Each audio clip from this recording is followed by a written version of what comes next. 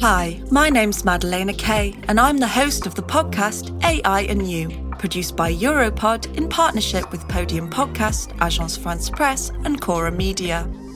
In AI and You, we deal with the history of AI and how it is having an impact on our lives. From social relationships to employment, from climate change to wars and security. Is AI changing our world for the better or the worse?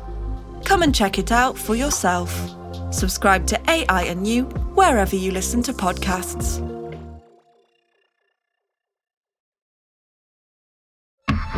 Europod.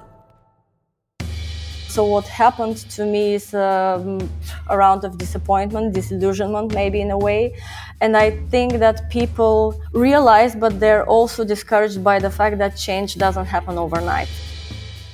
In the summer of 2020, mass protests shook Bulgaria. Bulgarian citizens were calling for a stop to endless corruption in the country and a change in the political system. Since those protests 2 years ago, 4 parliamentary elections have been held in the country, the latest of which took place October this year. However, following any of these elections, no party negotiations were able to grant a stable government to the country. A government that would implement the demand for change of its citizens. This week on Europe Talks Back, inside the political deadlock in Bulgaria. There's never been a faster or easier way to start your weight loss journey than with PlushCare. PlushCare accepts most insurance plans and gives you online access to board-certified physicians who can prescribe FDA-approved weight loss medications like Wegovy and Zepbound for those who qualify. Take charge of your health and speak with a board-certified physician about a weight loss plan that's right for you. Get started today at plushcare.com/weight-loss. That's plushcare.com/weight-loss. plushcare.com/weight-loss. We'll be right back. My name is Lutina Sidorova. I come from Bulgaria, from the town of Burgas, which is on the Black Sea coast in the eastern part of the country. I lived and worked there for more than 10 years as a project manager and consultant. And since 2018, I moved and I've been living in the Netherlands, where I work for a Dutch non-profit called European Journalism Center, which supports media and journalism in Europe. Zlatina is one of hundreds of thousands of Bulgarians who currently work abroad in another European country. As we spoke about the current deadlock in Bulgarian politics, I asked her to look back at the mass protests against corruption of 2020 and how she felt about it. In spite of the rain, we're back again today because we have to do this. It had been quite a while since people actually protested in such large numbers so massively. And I think that was really encouraging to see that people desperately needed some change and were ready to fight for it. I think that was just a tipping point when people had enough of corruption and of the country being labeled the poorest and the most corrupt in Europe. In fact, the citizens of Bulgaria were calling for radical change. Може би в други времена тях да започне по друг начин, но And one of the main targets of those protests was the, at the time, long-standing Prime Minister Boyko Borisov, leader of the political party GERB. Borisov had been ruling the country since 2009, but there was more to that protest.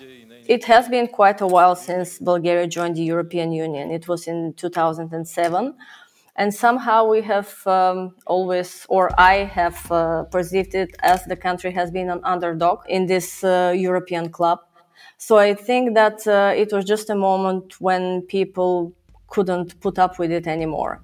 And change was imminent because otherwise we would continue with that endless transition of ours. The mass protest of 2020 contributed the following year to what appeared to be the end of Boyko Borisov's political legacy. Although technically Borisov's party, GERB, won the parliamentary elections in April 2021, a relatively radical drop in its share of votes made it impossible to form a government. This led to a second election in July 2021, and something astonishing happened. I think that after this dramatic desire for change, people express their opinion in quite radical ways, if I may put it this way. Аз видях политическата система отвътре и ще ви кажа следното. Там има основно лицемерие, лъжи. A newborn populist party. There is such a people, or ITN, led by musician and television host Slavi Trifonov, won the contest. So to me it was a clear message like anyone else, but not who used to be before. Yet Trifonov was unable to form a new government, and likewise other parties that tried in his place. All of this led to a third election in November 2021. This is the man who's promised to make a difference. Kirill Petkov, one of two Harvard-educated economists whose party, Continue the Change, looks set, according to preliminary results, to lead an anti-corruption alliance.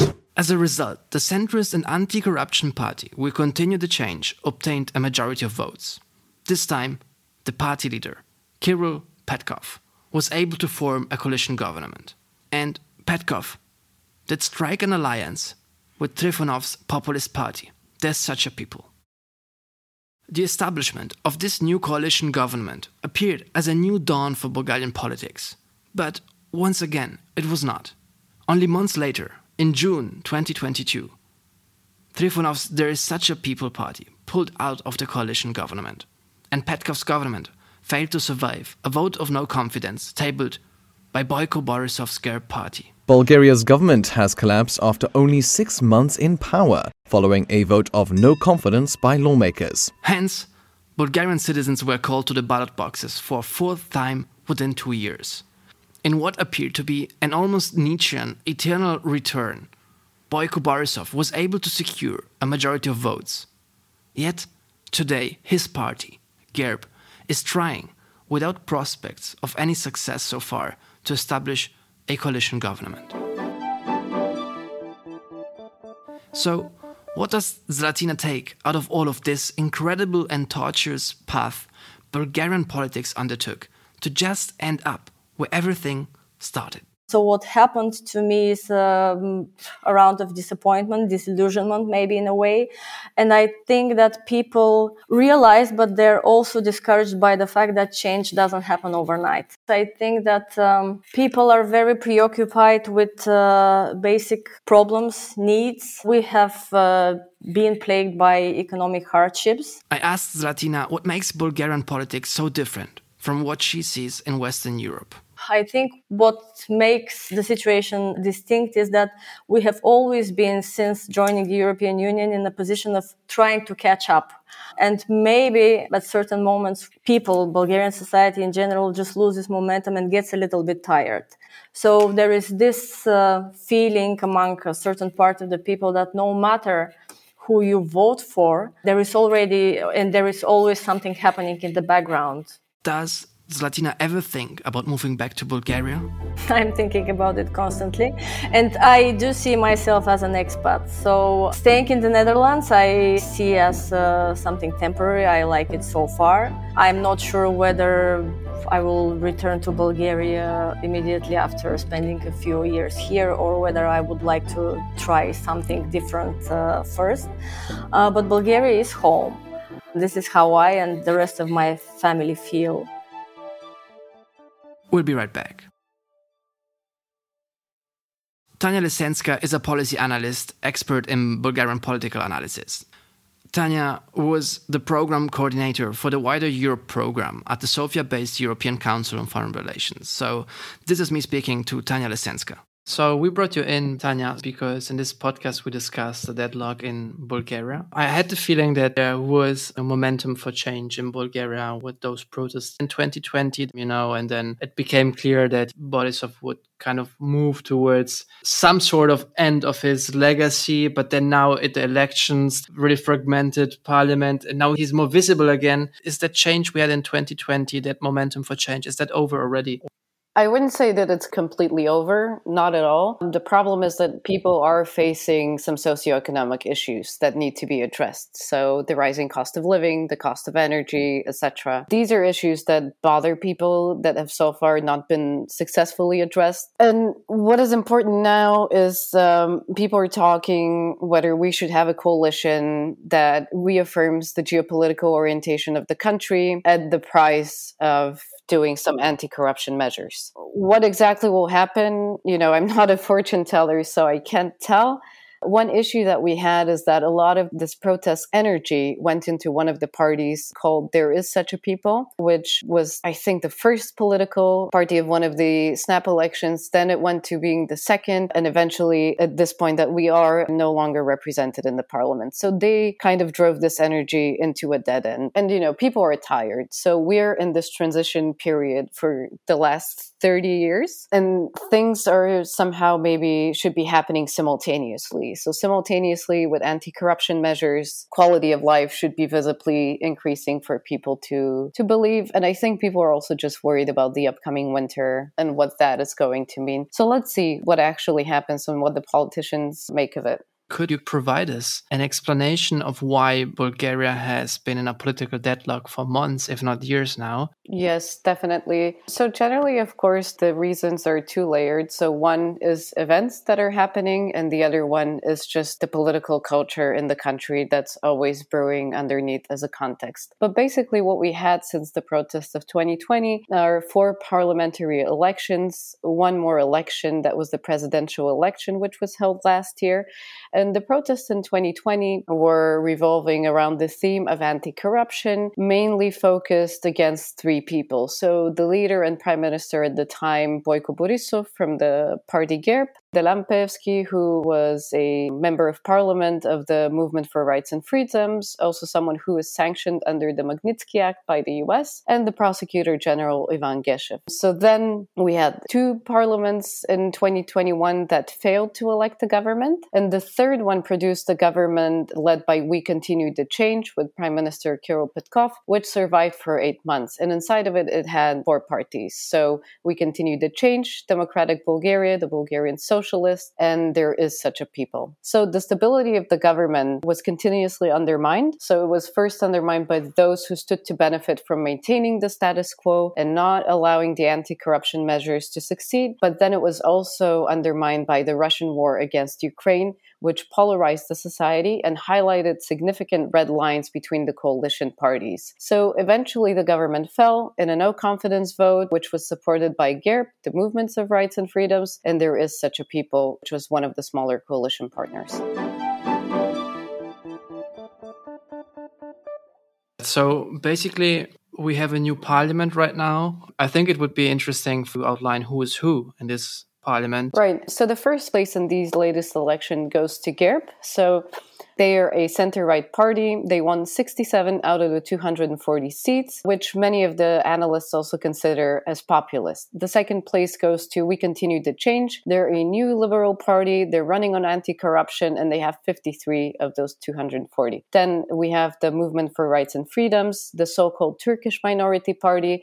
Often they are a kingmaker. And if you want to go into theory, they should be liberal because also their European Parliament family is ALDE. Then we have Revival. So this is the radical right-wing party, which also managed to double its votes since the last elections, but they also were not as successful as they claimed they would be. So they're a populist party and they're definitely pro-Russian. So we also have this indication when we're talking about Bulgarian politics. Then we have the Socialist Party. They're conservative left. They're also pro-Russian. Then we have Democratic Bulgaria, which is a very complex coalition of parties. So they're center-right, liberal, and also Greens. They're also running on anti-corruption. They're seeking judicial reform. They're pro-EU, pro-NATO. That's the main things that you should know about them. And then we have Bulgarian Rise, which is a pro-Russian party and mostly an opportunist party. So I think what's important to keep in mind is that the topic of corruption has been very important, and somehow corruption and stability are counterweighted in this discussion.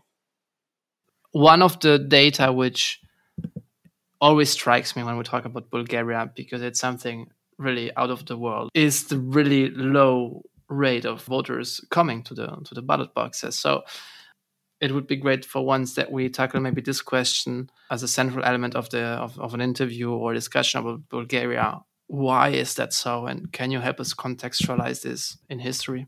Basically, just to put things into numbers, the turnout was just a bit above 37%, and the trend has been of decreasing participation. Just as a comparison, in April 2021, the turnout was 50%, and the one that we had now is the lowest since 1989. So I think people are experiencing an election fatigue. I think they're disengaged from political life. They don't believe that their vote matters. Obviously, not all of them, but the rest that didn't make it to the ballot box. The result for I do not support anyone is about 87,000 votes. And to put it in perspective, the last party that made the threshold to enter parliament got 115,000 votes. So that's a 30,000 vote difference, which is not a bit, but also, those 90,000 people were not able to find anyone that can represent them. So they didn't see anyone as able to represent them. And they made sure that they went to the ballot box and stated that. Bulgarian politics in this last campaign were not really engaging. So